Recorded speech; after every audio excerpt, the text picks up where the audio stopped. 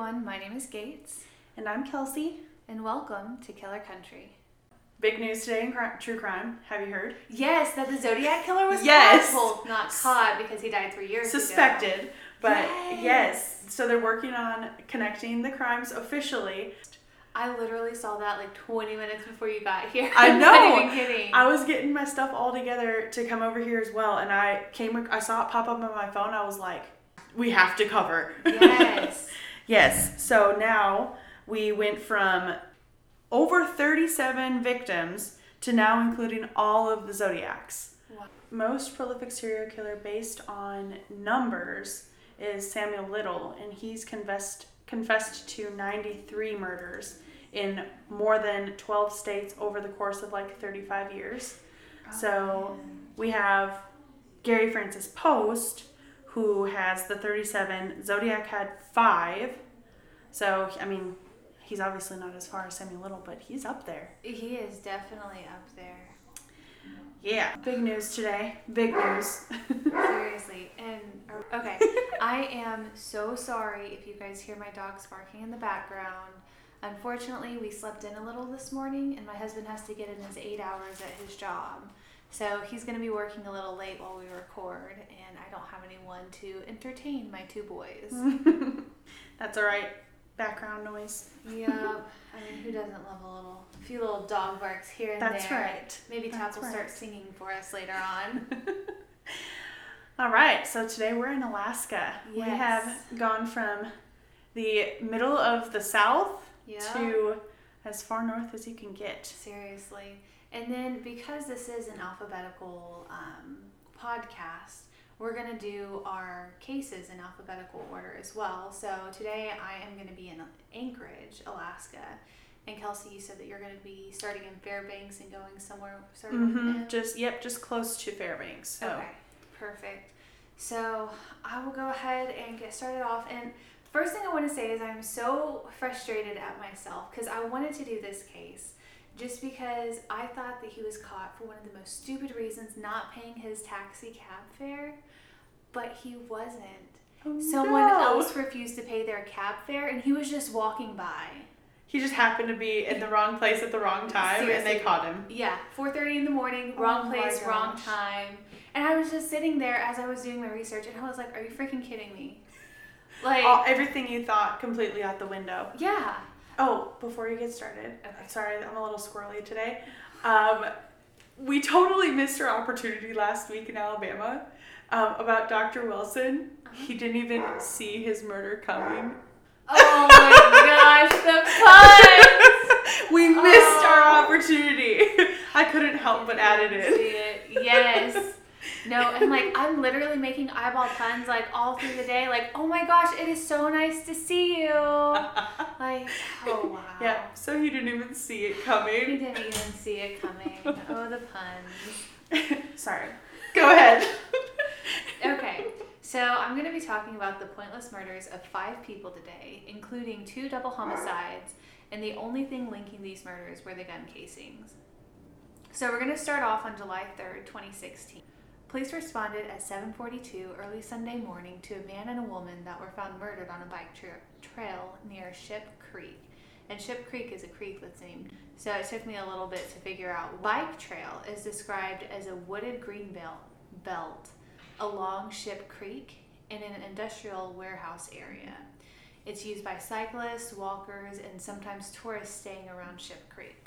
A police search team used metal detectors to look through a patch of woods between the trail and Ship Creek. Members of the local fire department did what was called a washdown of the scene. Have you ever heard of a local fire department doing a washdown of a scene? No. Did they literally wash? They literally spray water on it? They literally just hose it down. That doesn't seem like a great form of investigation. What? I guess it was done after, the police went and did their things just to clean up the area. But what if you have to come back? I don't know. You're ruining everything. But, I mean, we have to also keep in mind that it was an area where a lot of people go through every day. Oh, okay, so they just didn't want the... Mm-hmm. They didn't want the blood and everything to kind of... So, in a statement by the Anchorage police spokeswoman Renee Oisted, She said the 2 individuals did not appear to have died from natural causes. Beyond that, we're still determining the cause of death and how it happened. So later, it was determined that the 2 deceased were Brianna Foisey, 20, and Jason Netter Sr., 41. Brianna was homeless at the time and was having problems with drug abuse. Her adoptive mother had tried to intervene with Brianna abusing drugs, but she denied the help that was offered. The only reason that I included that in this podcast was just because in the multiple different source materials that I used, all of it said that exact same thing. So I guess her mom was her adopted mother was really trying to go through and help her with her problems. So she was actively seeking treatment and And then Brianna just kind of refused. But that's the thing about people who are abusing alcohol and drugs, they're not ready until they're ready, and there's nothing we can do to help. Unfortunately. Now, Jason Netter, on the other hand, was a father of 2 daughters, and he was having issues with child support and had multiple run-ins with the law, mainly for drug-related activity. So according to Murderpedia, on July 5th, the deaths of Foisey and Netter were ruled a double homicide by the Anchorage Police Department. So this is 2 days later, they ruled it a double homicide after they found them with bullets or gunshots wounds. Well, wouldn't you assume that right off the bat? I would assume that right off the bat. You could, but I mean, not necessarily, because you could have a murder-suicide. You could have, I guess that's really your only other option is a murder-suicide. For people that don't know each other. But I guess it could just be a person doing murder-suicide on a person that they don't know. Yeah. But after hours of reviewing Words. After reviewing hours of surveillance footage, they released images of the 2 unidentified men who became persons of interest during the investigation. Now, these 2 men, I do not have any information on, but I do know that they are not the people or the person that actually did this. Okay. So just other shady characters in the area. Cool. Now, 26 days later, on July 29th, police received multiple calls around 3 in the morning reporting shots fired near Boleyn Street and Dubin Avenue. So when the police arrived on the scene, they found 21-year-old Trayvon Kendall, that's the first name. Okay. Trayvon Kendall Bobby Dwayne Thompson, dead. That's his full name? That's his full name. Trayvon Kendall Bobby Dwayne Johnson? Trayvon Kendall Bobby Dwayne Thompson. Thompson. Yes. That is a name for a king. That really is. It is a long name. And I want you to keep his name in mind later on. Oh, I will do my best. Just try to keep 2 names in your head. So, in a statement from police spokeswoman Jennifer Castro, she said, "We're still looking into it. Officers responded to the area and located a deceased male in the street. Police are investigating the death as a homicide, and no suspect is currently in custody at this time." Later, Castro said that Trayvon Kendall suffered multiple gunshot wounds. So it was said that he was riding his bike home from work when he was gunned down in East Anchorage. Multiple witnesses were interviewed, and the police were able to get enough statements and testimonials that they were able to create a composite sketch of the subject. Shortly after his murder, the Alaska State Crime Lab was able to connect the murder weapon to the murders of Brianna and Jason as well. So at least they're moving forward with investigation. Unlike last week in Selma, where it was dead end after dead end. When there's ballistics, there's witnesses who won't come forward. Yeah. And here everyone came forward. Good. Everyone in the area. And I'll show you the composite sketch later because it looks very much like the person who did this. Oh, wow. Okay. So, and I'll explain to you later the reason why he wasn't on the radar and things like that. So 30 days later, on August 28th, officers responded to a call just before 2 a.m. after a woman reported that she found 2 dead bodies. So when the officers were on scene, they found one body riddled with bullets under a pavilion in the park and another down in the valley. Neighbors reported hearing gunshots the night before on a neighborhood social media site called Nextdoor. Oh, have you ever heard of that? I have. So I've gotten invitations in our neighborhood, but I've never actually joined it. Are you a member of it? I am not. We actually have a neighborhood Facebook group, but I heard a lot of people will use Nextdoor if they need like help around the house, like little projects like that people use Nextdoor. Okay. And then I've also heard it used for like neighborhood security. Oh. Like people will have their watch groups or whatever on there so that they can report if there's been a break-in or suspicious activity near their home or whatever. Yeah, that's awesome. And that's basically what it was used for, because it was multiple neighbors on that side that had reported hearing gunshots. Wow. So around 8:45, now this is over 6.5 hours later, the Anchorage Fire Department arrived and crews moved the picnic tables. So after they hosed down the picnic tables, a report from Anchorage Daily News said the water pouring off it turned bright red. Oh, wow. So it was insane what happened there. Now, a little while later, members of the Anchorage Police Department search team were on the scene with metal detectors. The men were later identified as Kevin Turner, 34, and Bryant DeHuson, 25. Kevin Turner was homeless at the time because he had not fared well, and that's in quotations, at the assisted living facilities he was at because of his schizophrenia and bipolar disorder. That's a really hard one, though. I worked a long time in elderly care, senior care, and that is probably one of the hardest because oftentimes they're a little bit younger than most of the other residents, so they don't really connect. And then on top of that, the medication for schizophrenia, bipolar it's a never-ending test. Yeah. Basically, you're constantly going through trials, what works, what doesn't work. And we had a resident with schizophrenia, and most of the day he would come out and be the most pleasant. He's everybody's best friend. He's bringing candies. He is light of your life. And then at whatever time that the meds wore off or he flipped switches, he didn't want to talk to you. He wouldn't look at you. He would not let you in his room. I mean, it just completely different person. It's crazy to witness. And I mean, that's if they even get the correct diagnosis in the first place. Because with my mom, she was diagnosed as having, but whenever everything kind of came to light, it turns out she had like BPD, bipolar disorder, like 3 or 4, like one of the more severe ones. Wow. And things could have stopped from happening if she would have actually gotten the correct diagnosis. Been diagnosed and treated for the correct thing. So with bipolar disorder and schizophrenia, like they really need as much help as they can get medication-wise and just trying to get the help that they needed. And unfortunately, if they don't, things like this can happen. They'll end up homeless. They'll end up on the street. Well, and it's such a small group that knows how to care for them as well, especially when they've gotten into their older years and they need more dependent care. People aren't equipped to deal with that. No. And our healthcare system is not designed to equip people to take care of people like that. People in general. Yeah. American healthcare system. Right. Like, people in let's general. be honest. So I went to the emergency room a couple weeks ago, and I don't even want to know how much I owe for that. Like, we have good insurance through my husband. Yeah. That's going to be a nightmare trying to figure out, like, even with insurance, I'm still going to have to pay like a couple $1,000s. Yeah, well, they charge you like practically just to walk in the door and take up a chair. It's ridiculous. Yep.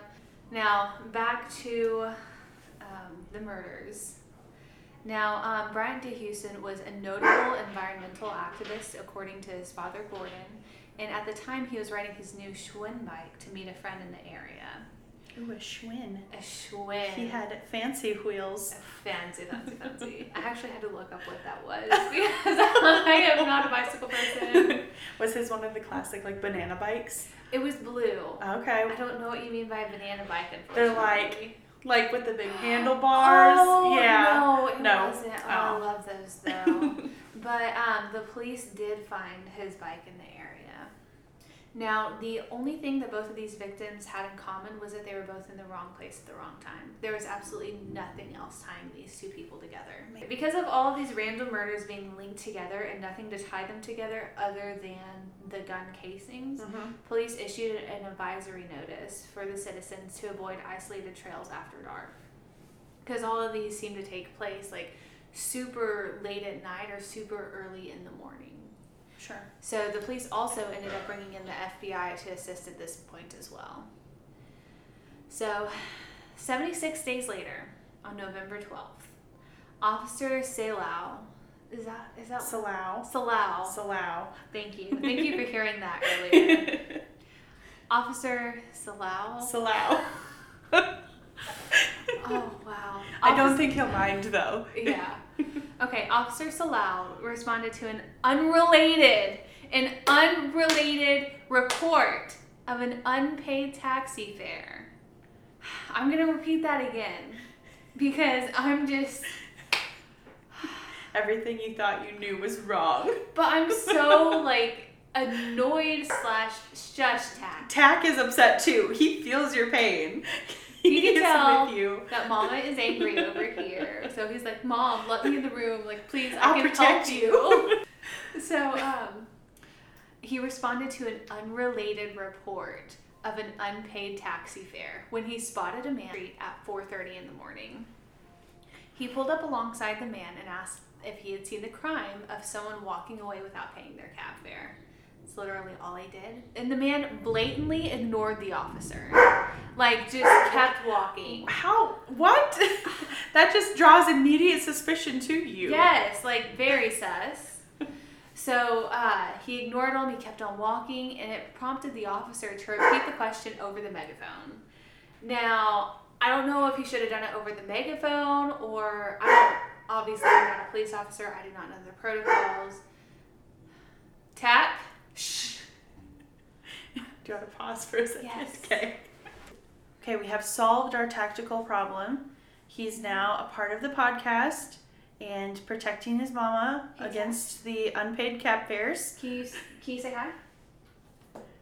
No, you have to say hi. You can't just nod it. Good boy. Thank you for that tactical. Okay. So, let's see. He repeated the question over his megaphone, and this got the man's attention. He actually turned around and opened fire on the police officer. Oh my gosh, just out of the blue? Out of the blue. The megaphone just ticked him off. He could have just walked away. He could have walked away. He could have turned around and said, "No, officer, I know nothing about this. I just got here." Yeah. Yeah.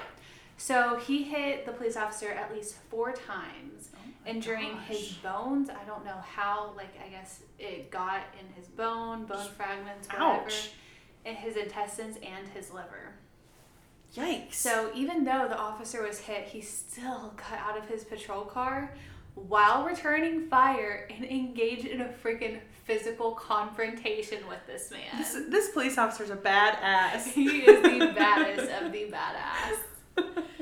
Now, while all this was happening, another person, Sergeant Patsky of the K9 unit, spotted the confrontation and tried to help his fellow officer.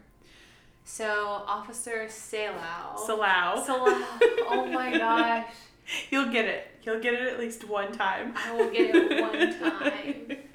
So, you would expect me, of all people, to remember the small things about a person's name because my name is literally Gates. I mean, you've spent so long explaining it that you feel like others need to explain theirs too. It's all right. Maybe that's it. I mean, I've only heard this man's name 16 times from you and from the video that I watched telling me how to say it. Salau. I even wrote out how to say it too. Salau. The pronunciations. Oh my gosh.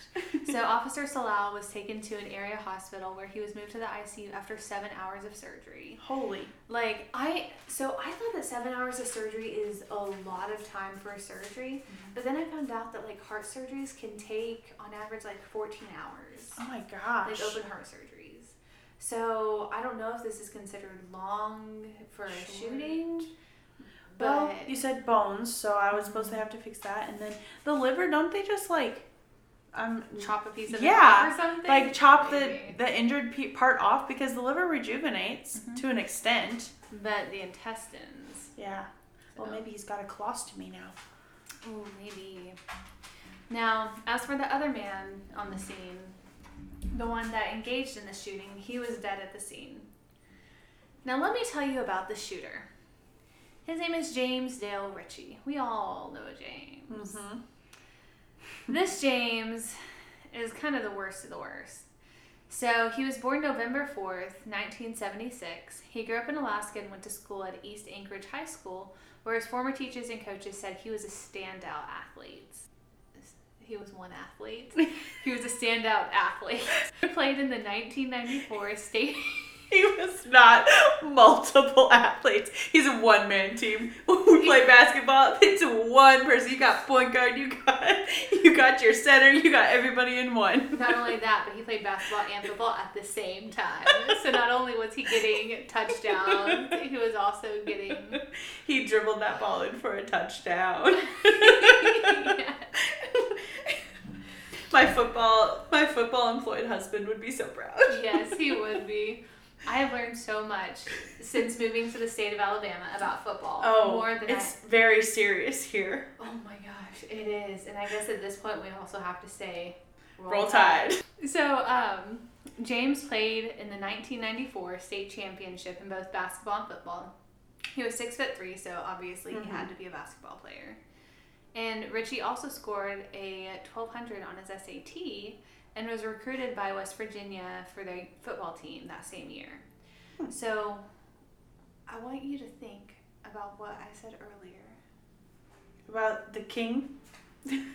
Yes. Kendall? What was his name again? Trayvon Kendall, Dwayne. Bobby Thompson. I forgot Bobby. Yes. Dang. Okay. Bobby Dwayne Thompson. Yes. So while still living in Alaska, Richie was close friends with two people, Quincy and Bobby Thompson. Really? Yep. So he killed his friend? No. Oh. No. Oh. Worse. Oh, what? So he spent so much of his time with their family. They hosted him often through his teen years. Mm-hmm.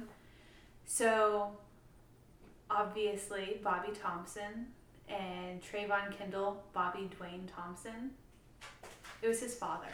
Or what? It was Bobby Thompson is Trayvon Kendall's father.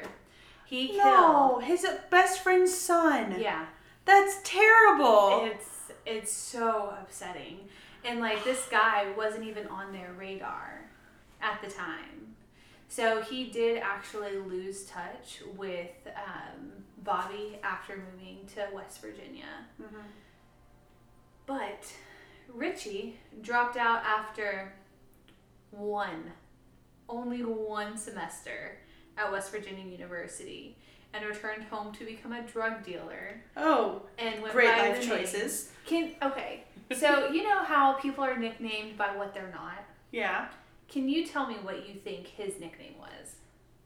His drug dealer nickname, whatever you want to call it, it was Tiny. Tiny. I'm like, not a scholar. I don't know. He dropped out of school. That's a good point. But yeah, so his name was Tiny. So he was arrested a number of times, mainly for drug-related offenses. And after his last stint in prison in 2007, he acquired a Colt Python handgun. Mm. So in 2013, this is the part that I don't understand. So I guess he illegally acquired this Colt Python because he had been to prison.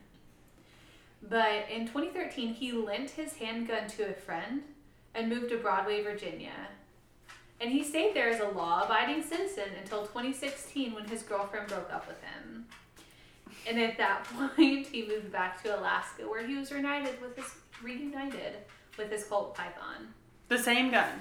Same gun. He was reunited with his gun. Maybe he just had he bought it in a bad vibe, and so it just carried that vibe for him. Maybe.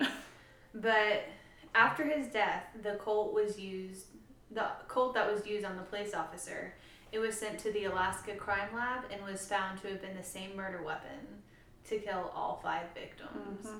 And it took about 78 hours after finding this out to contact all the victims' families and host a press conference announcing the connection between the murders and the attempt on the officer's life. Was Bobby Thompson still alive when they announced that his son had died?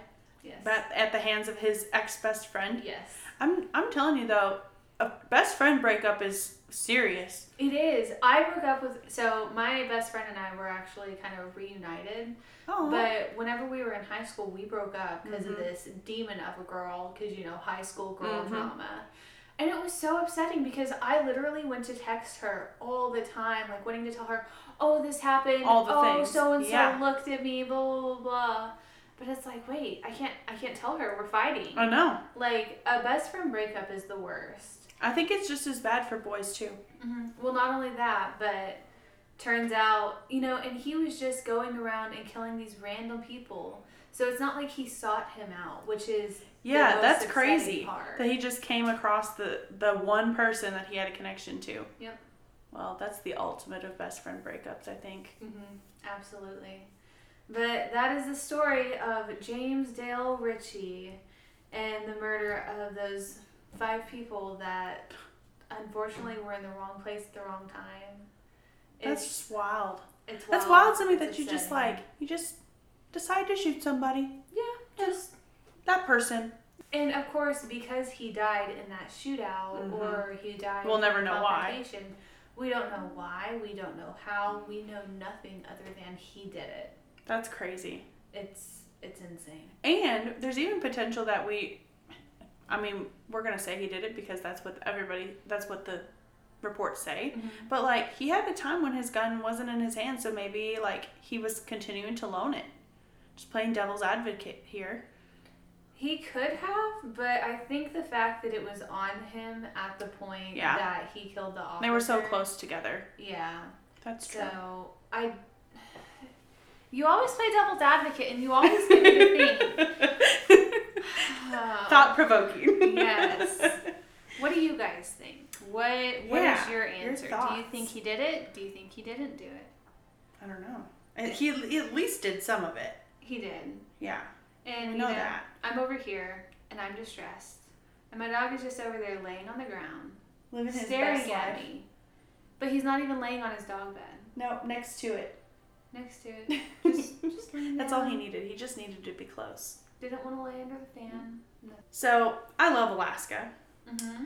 I've never been to Alaska. I want to go so bad. I know. Those Alaskan cruises look wonderful. Beautiful. I love Alaska for one reason, and, many reasons now that I've become older, but Alaska has become my favorite since I was, probably 2. Oh. Because of Balto. Oh, okay. Do you know what Balto is? Isn't that I'm going to tell you, a don't dog? worry. I'm going to tell you. It's a movie. It's the best movie. It is the most underrated children's movie of all time. Okay. And I don't care what anybody else says. Thumbelina was. I disagree. Balto. I used to watch it on VHS for literal hours on end. Anyone in my family can attest to it. Hours on end. And we had one of those VHS players that would rewind it at the end and then pop it back out. So all I had to do is pop it back in. Okay. It would play over and over and over again. So I think I've seen Balto, but I have very faint memories of it because I just. Well, that's okay. I'm going to give you a whole synopsis of the movie. Perfect. For all of our listeners who have not seen Balto, but you need to. So Balto is a half dog, half wolf who lives in Nome, Alaska. And in Nome, there was a diphtheria outbreak, and and all the trains got stranded because the weather was bad. It's Alaska, of course. It was bad. The weather's always bad. And so the city selected a dog sled team to deliver the medication from where the trains got stuck to Nome so that everybody didn't die of diphtheria. Aww. Well, all of the other dogs on the dog sled team were bullies and wouldn't let Balto run with them. Even though he was the fastest runner and knew the area because he's a wolf, they didn't like him because he was a mutt. Oh, hateful. I know, isn't that horrible? I know, breaks your little heart. Oh. Well, eventually, the bully dogs go and they get lost and stranded. Good. We don't have time for bullies. And they get stranded, and Balto saves them and delivers the medication to Nome, and it's all wonderful. Good. It actually is historically accurate as well, with a little bit of creative liberties, of course. Obviously.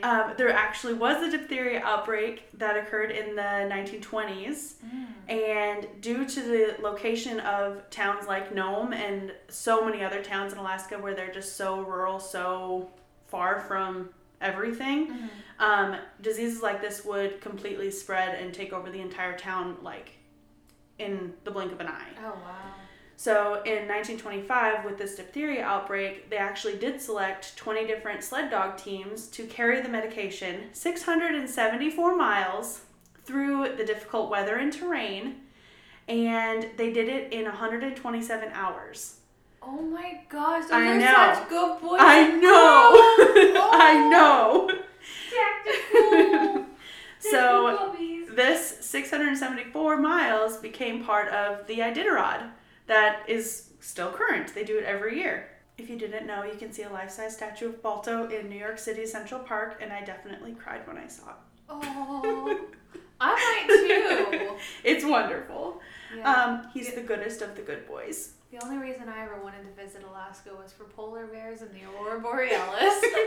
But now there's Balto. Oh, Now but the Aurora Borealis is what leads him home to his little girlfriend. Oh. I told you, creative liberties, but it's so worth it. Now that you are well versed on the most incredible movie of all time. I'll have to watch it. Yes, you do. You may want to know how in any way it's related to true crime or the case that I'm covering. Yes, please tell me. But I promise it is. It's okay if it isn't, though. So the case I'm covering takes place primarily in Manly Hot Springs and the surrounding area. And Manly was actually one of the stopping points during this original medication run to Nome. So they used it there's no fuel with dogs, but like to refuel their bodies and feed the dogs and rest and that kind of thing. Yeah. And it's actually still a central location for a ton of dog sled activity. And yes, it does have hot springs. Very nice. Yeah. The current population of Manly Hot Springs, as of 2019, that was the most current one number I could find, is 44. Oh, wow. That is so populated. I know. 44 It is people. booming. At the time that this case was unfolding between 1980 and 1990, the population was between 61 and 96. The reason for the discrepancy is because Manly did not actually become a census designated place until 1980.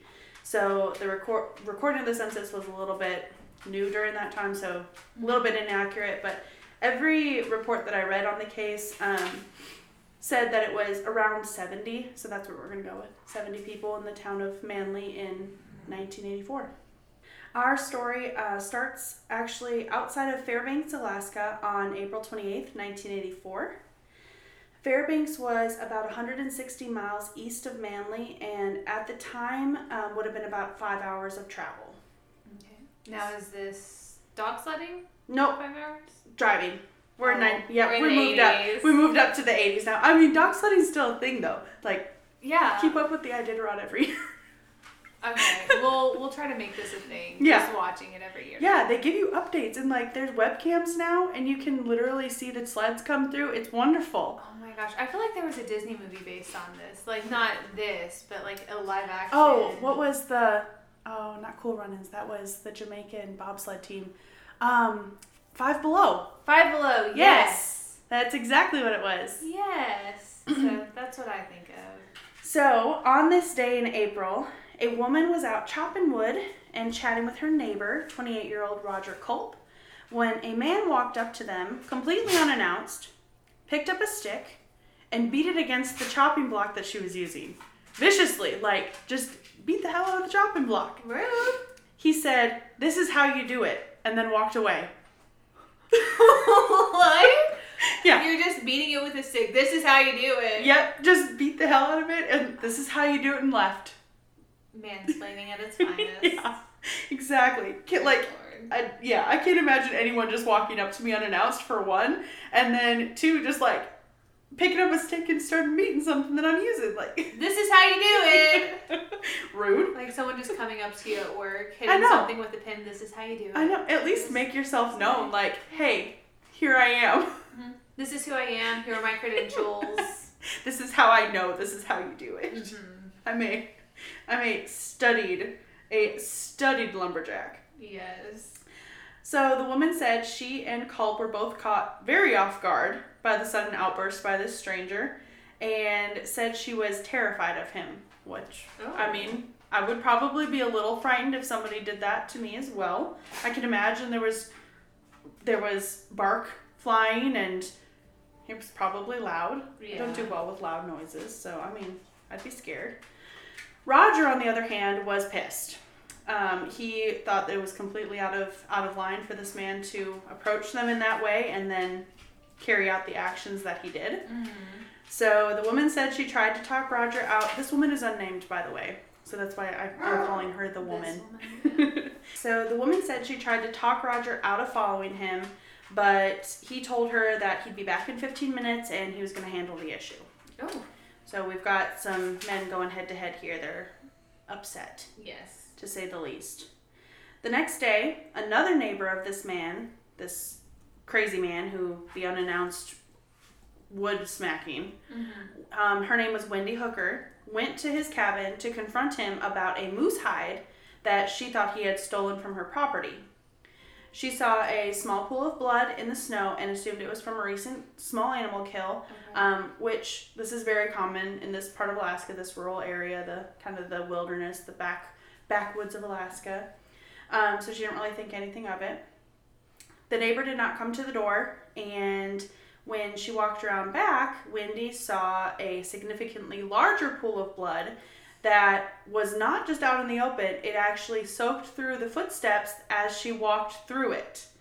What? Because the snow had fallen and covered it. Oh my god. So it was so big and so fresh. It was like 3 by 6 feet. And it was so fresh that as she walked across this new fallen snow, it soaked through. Oh my gosh, that is a lot. Yes.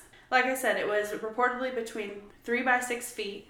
And from my personal experience, hides alone don't usually have this much blood, but I've also never seen a moose hide, so I don't exactly know, but that's just gonna put that out there. I have seen 0 hides, so I know 0. Usually they're not that bloody. So to Wendy, this confirmed that he had stolen the moose hide, and she knew he was there. She just, he didn't answer the door, he didn't make any noises inside, but she just knew he was there. Mm-hmm. And he was just avoiding her because he had stolen her moose hide. Mm-hmm. So Wendy told her friend Tom that her neighbor had stolen her moose hide, and she wanted it back. Tom then goes to the cabin, sees the same blood, but this time the homeowner answers the door. Oh, imagine that. I know. He admits to stealing the hide and promised he'd give it back. Great. Awesome. Wonderful. So does that explain the blood? Right. Tom and Wendy then go tell their other friend Dawn. We've got some small town little gossiping going on. Yes. Did you hear that she said that he said? So they tell Dawn what had happened and about the abnormally large pool of blood at this guy's cabin, and the three of them then realize that their neighbor Roger had disappeared. They're kind of now putting it all together oh, wait, we saw all this blood and we haven't seen Roger today. Roger Culp was the guy who went to confront him. But remember, none of these people knew anything about the confrontation the day before, so they're just kind of making assumptions at this point. Mm-hmm. They call state troopers and they try to explain that this man had stolen a moose hide. They went to talk to him. Their neighbor was missing and they thought they were connected. But the police completely misunderstood what they were saying. And they thought that they said Roger Culp, had gone to this guy's house and murdered him and then fled. So they're assuming that this homeowner is dead, not Roger. Oh. April 29th, 1984, Alaska state troopers arrived to the home just outside of Fairbanks to speak to the homeowner about missing Roger Culp. And at this time, remember, they're presuming that this homeowner is probably dead. Mm-hmm. So when they arrived, they saw the snowbank, but there was not nearly as much blood as before. But remember, we're in Alaska. Mm-hmm. Snow happens. Yes. The moose hide theory actually played out because they decided to dig in the snowbank and found one buried. So it seemed to be accurate. Mm-hmm. However, due to the presence of blood and the report that they got at this home that this homeowner had been murdered, the state troopers believed that the homeowner was in danger, so they did investigate. They started looking around, they knocked on the cabin, and when they knocked a second time, out popped the head of the homeowner. Mm. This homeowner was Michael Silka, alive and well. He told the state troopers he had recently skinned a moose, and it was nothing to worry about. So the small amount of blood that they saw made sense. They found a moose hide. It all made sense. The man was alive. Mm-hmm. You know, now they just have a missing supposed murderer. So, Yeah. But because the other guy's alive, he's not a murderer. So are they he's just gonna... missing. Right. Yeah. Exactly. Again, considering the report they got was that Silka had been murdered, they went on their way, and because he was obviously just fine. Mm-hmm. 9 days later, 9 days. 9 days later, Wow. the neighbor who had been approached by Silka at the wood chopping block, that whole situation, the lady, the unnamed woman, came forward. She said after Culp had been gone for a short while, she heard gunshots and immediately ran to her own cabin, locked the door, and stayed there with a shotgun by the door for 2 days. I mean, I don't blame her. But 9 days? She's gonna wait 9 days to tell somebody? Yeah, I don't know. Like, maybe she didn't realize how fast time was passing because she waited there for 2 days. Yeah, but then she waited an entire week after she came out of the house. I don't know. I mean, I agree. I would probably hide too, Mm-hmm. especially being in close proximity, but you can't wait 9 days. So troopers immediately returned to Silka's cabin with a warrant and found it completely deserted. Completely empty, like no one had lived there. Wow. And Silka was nowhere to be found, of course. They tested the blood in the snow and confirmed it was human. Oh. And that's where we're going to stop for just a minute. So, I'm going to tell you, who is Michael Silka? He was a native to Hoffman Estates, Illinois, grew up loving the outdoors, and especially loved hunting and firearms. One of his earliest recorded run-ins with the law, he was actually 17, and he and another kid were arrested for trying to steal camping equipment and weapons from a sporting goods store. Mm. He was then arrested 2 years later, shortly before graduating high school, for bringing an antique muzzle-loading rifle through a public park, loaded. I'm going to tell you unprofessionally about Yes, let's just what this is. I have no experience. The only experience I have is personal. I don't have any sort of like educational background on this, but I'm just putting that out there. I did grow up hunting, and I did use a muzzleloader during deer hunting season. I'm a little bit more familiar with that compared to other guns, like shotguns and stuff I never really used. Mm-hmm. Muzzleloaders, I feel, are my sole opinion, is that I feel they're a little bit more authentic when it comes to hunting practices. With some of these guns, you know, you have multiple cartridges in at once. You have I'm assuming words. like a muzzleloader is Words. going to be one where it like breaks Clips. in half and then you stick it in. No. Or one that you just stick it in the top. Stick it in the top is right. So the one that breaks in half is a shotgun. The muzzleloader. And here I said I know guns. The muzzleloader is actually, you get one shot, and you actually have to load the gunpowder, the bullet, and a primer into the top of, well, the primer doesn't go in the top, but the gunpowder and the bullet go in the top, and you have to like physically pound it into place. So like Civil War era. Exactly. Okay. Like, and that's what I mean by like a little bit more authentic. Like, you don't have like 100 rounds to shoot a deer. You have don't one a crazy shot. Stove or anything Right. like It's that. not like a shotgun where it's, because some like buckshot has multiple bullets that come out, so it covers a wide area. And a muzzleloader, you have one shot, one precise location. So, the word I was looking for was clips. You don't have multiple bullets or clips. They're not fast firing. It's a one and done kind of deal. Like I said, he was arrested for bringing that type of gun through a public park. He was then arrested for the exact same reason within the same year. Are you serious? Yep. Oh my The God. only punishment he received for the second crime, no punishment for the first one, was a $100 fine. At least it's better than a slap on the wrist. Because that's Yeah. what I was going for. He got a slap on the wrist for the first one. Ugh. So after being convicted for carrying these loaded weapons through public spaces, Wow. he then decides he's going to enlist in the military. Great spot for him. Obviously a very good place for him to be since he's so interested in these weapons. Not. The military ended up being the reason he was actually drawn to Alaska in the first place. He was stationed there just east of Fairbanks at Fort Wainwright.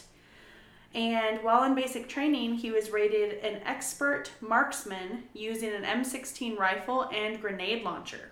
Wow. He ended up being discharged due to an assault charge and for firing a weapon inside the barracks. Wow.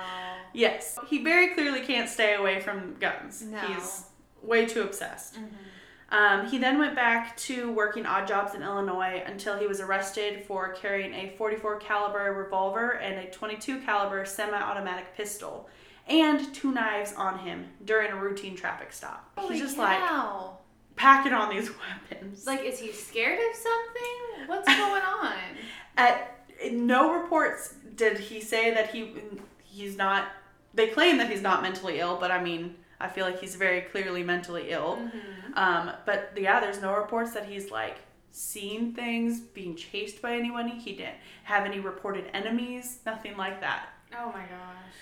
For this crime, he only spent 4 days in county jail, and and he was arrested again for weapons and eventually skipped that bond and ran back to Alaska. Oh my So God. he played out as much time as he could without getting actual time in Illinois and then decided to move on to Alaska. Wow. Now we are back in Alaska in 1984. We encounter our first aforementioned crime against Roger Culp in April 1984. Mm-hmm. Now evading police yet again, Silka shows up in Manly Hot Springs. Mm-hmm. So reminder that this is a population of about 70 people. Mm-hmm. I have more people living in my neighborhood than that. So Yeah, I'm sure I do as well. yeah. He was spotted driving a 1974 Dodge Monaco, carrying a ton of camping equipment and an aluminum canoe on top. He appeared like any other guy. Again, this is super common in the area, so people are very outdoorsy. And he looked like he was just going on a camping trip in the Alaskan wilderness, and he was in a great spot for it. It's very rural.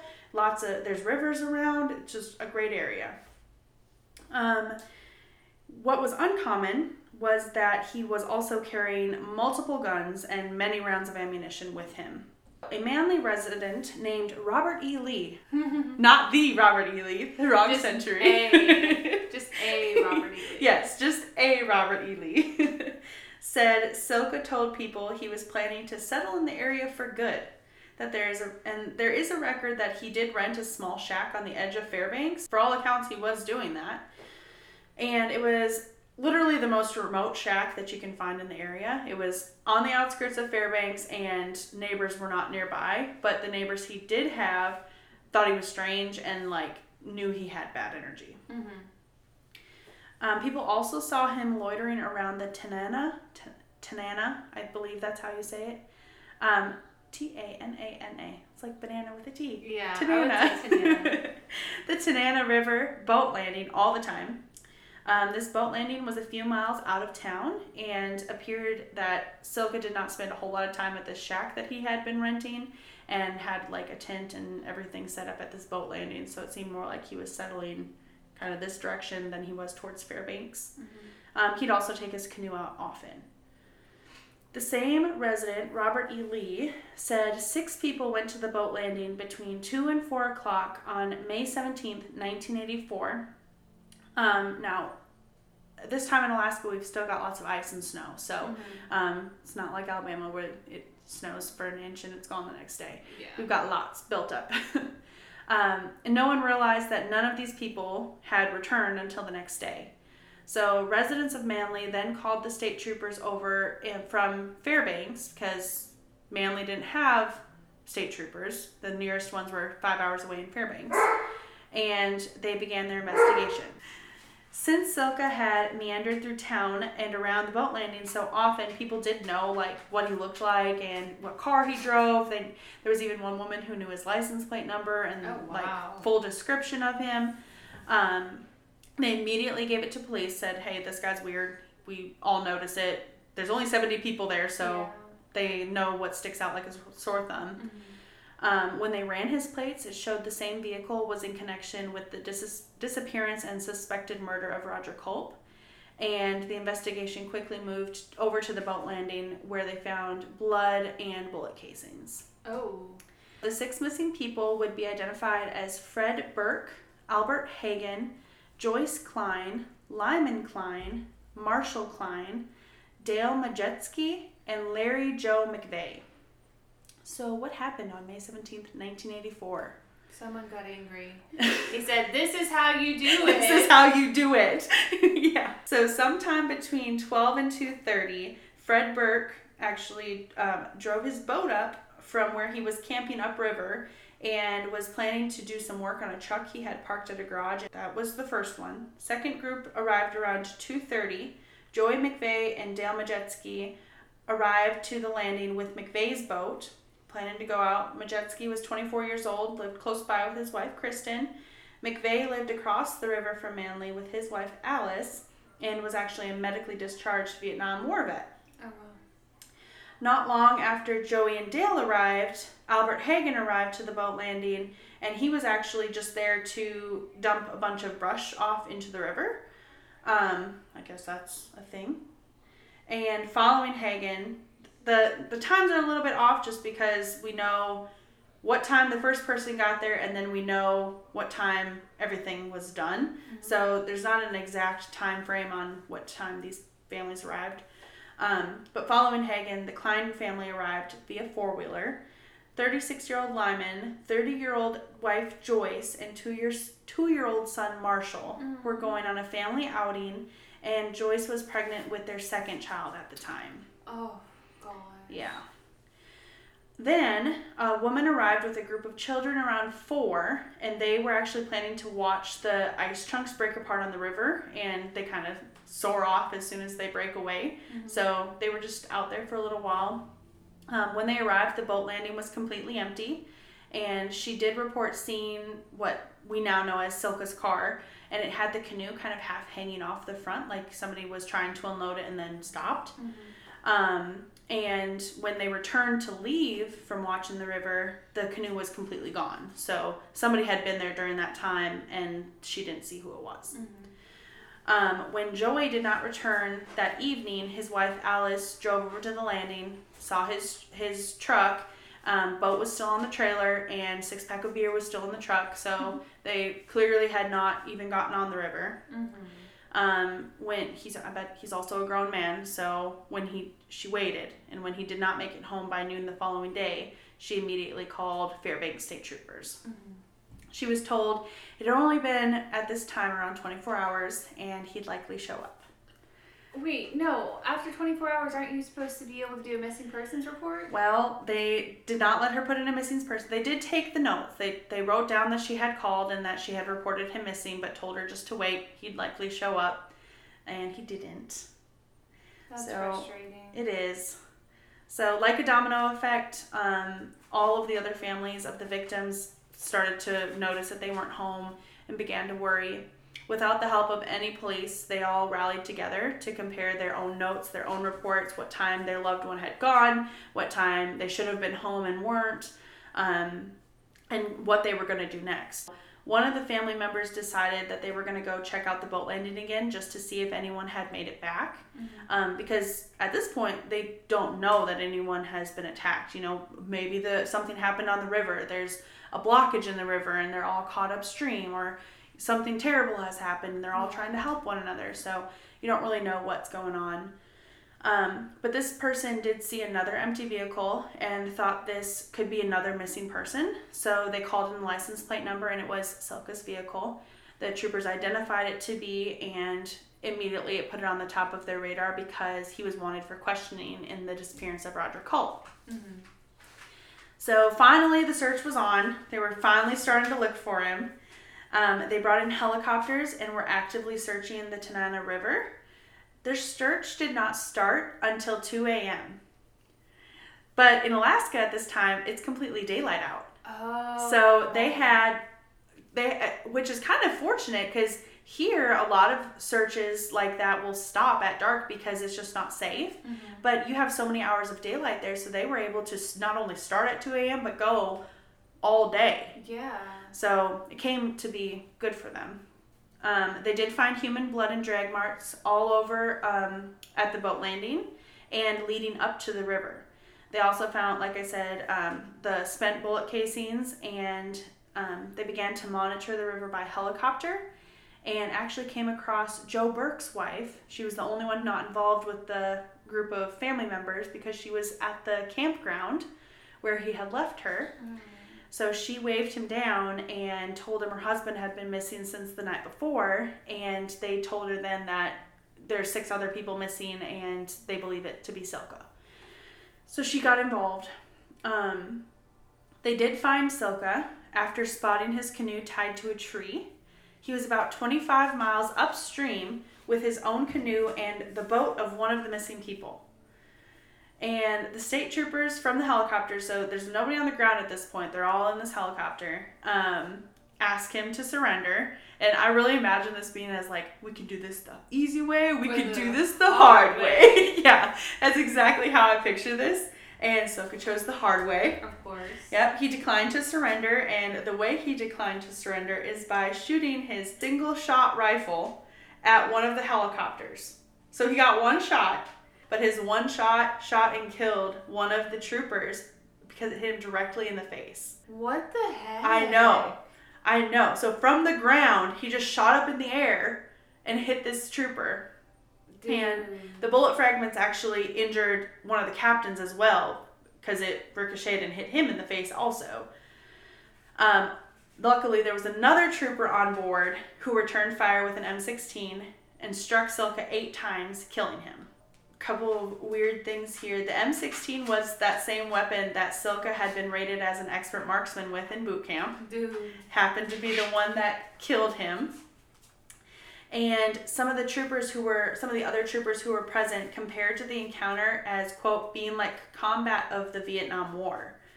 They said it lasted 2 seconds with 25 rounds, 2 people dead, and 1 injured. I had to look and see like what they meant by combat being like the Vietnam War. Like I guess I didn't know a whole lot about what that combat was like. Mm-hmm. All wars are obviously awful. Like, yeah. It's not good for either side. It's just terrible. But typically both sides fight at the same level in regard to weapons, tactics, because that kind of advances like with technology and the times. Mm-hmm. But Vietnam was very different apparently. American troops had way more advanced technology, like we're talking decades difference. And they had the clear upper hand in combat. The plan was to go head to head, basically just overrun the Viet Cong and it'd be over. Mm-hmm.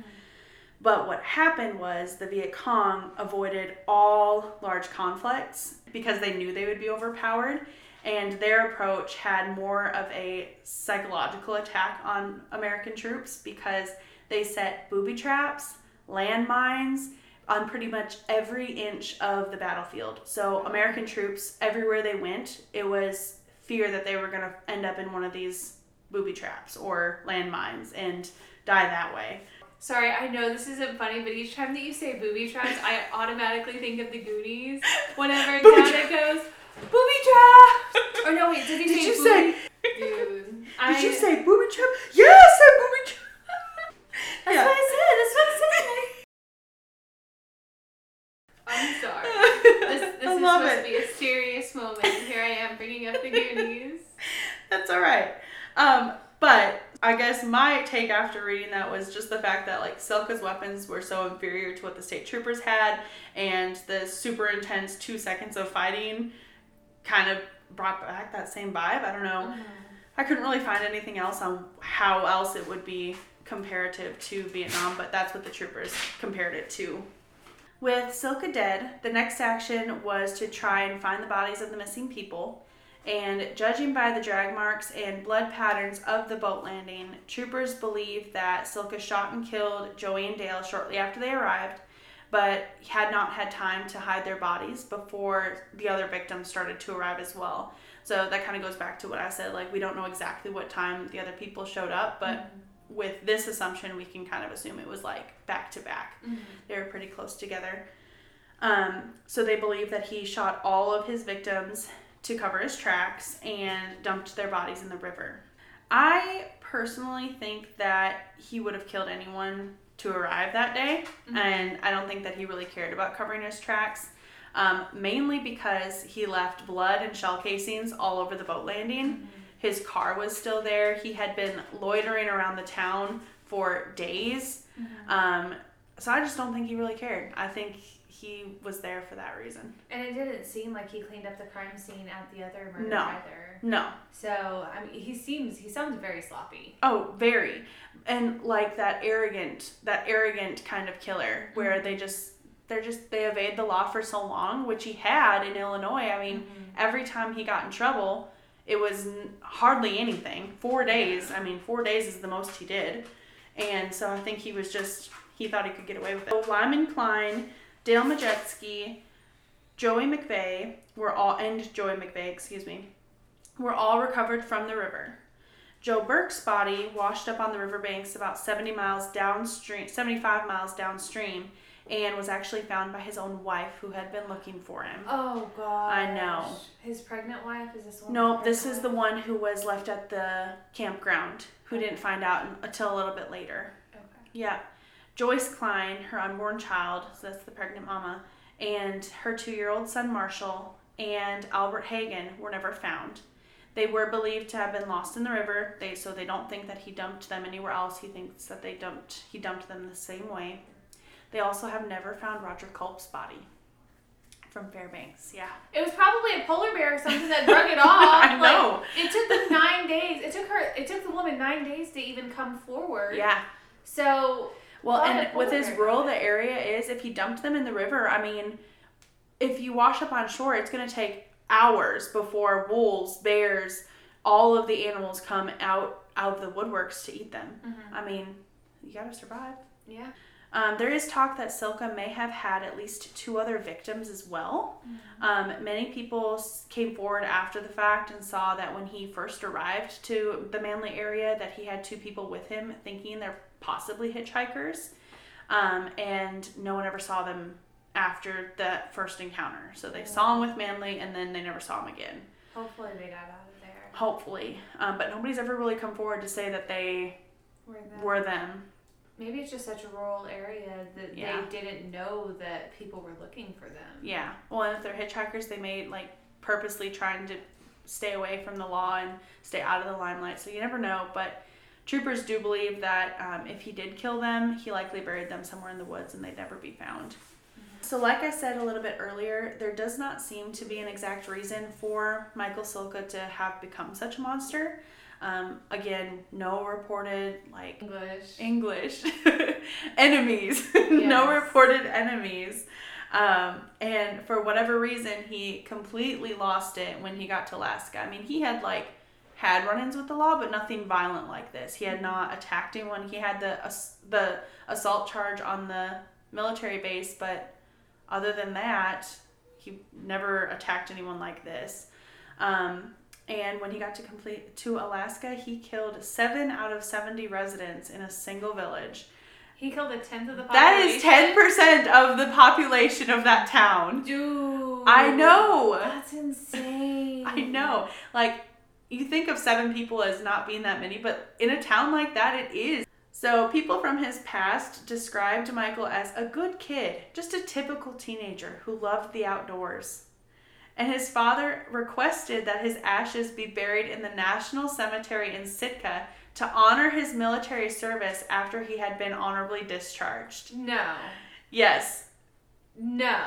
Manly residents were pissed. Dude, I'm pissed. Yeah. They were so upset. They petitioned. The military ended up accepting the request. And he is currently buried in the National Cemetery in Sitka in an unmarked grave. Of course it's unmarked. Yeah. People are going to be pissed if they find out about this, and then they'd go desecrate the grave. Yeah, I know. And you can't have that in a national cemetery. You shouldn't have him in a national cemetery. I totally agree. Oh, I am distressed. Tat, come here. Yep. So that's the story of Michael Silka and the 7 people he murdered. Wow. Yep.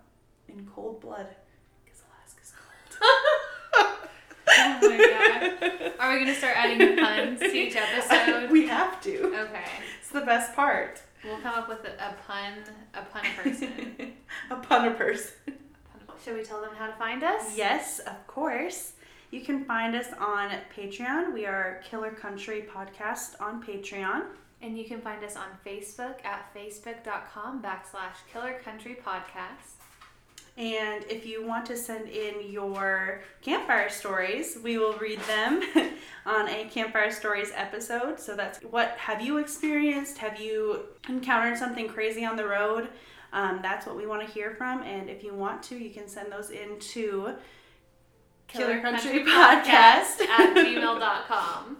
Yep, so that was killercountrypodcast at gmail.com. And we hope you guys go on some road trips and visit these places.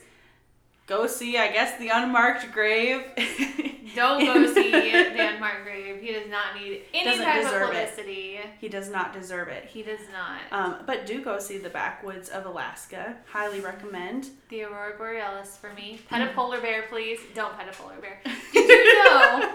Interesting fact. Polar bear's fur is not white. I did know this. Dang it. I hate when people know that because I like feeling so incredibly intelligent. And neither is their skin. Yep. Mm-hmm. Yep. And they have clear I'm sorry. Okay, for those people that do not know, a polar bear's skin is black and their fur is actually clear, see-through, however you want to say it. So, this is on my fire. This is the Discovery Channel with Gates and Kelsey. Yes. All right. Thanks for listening.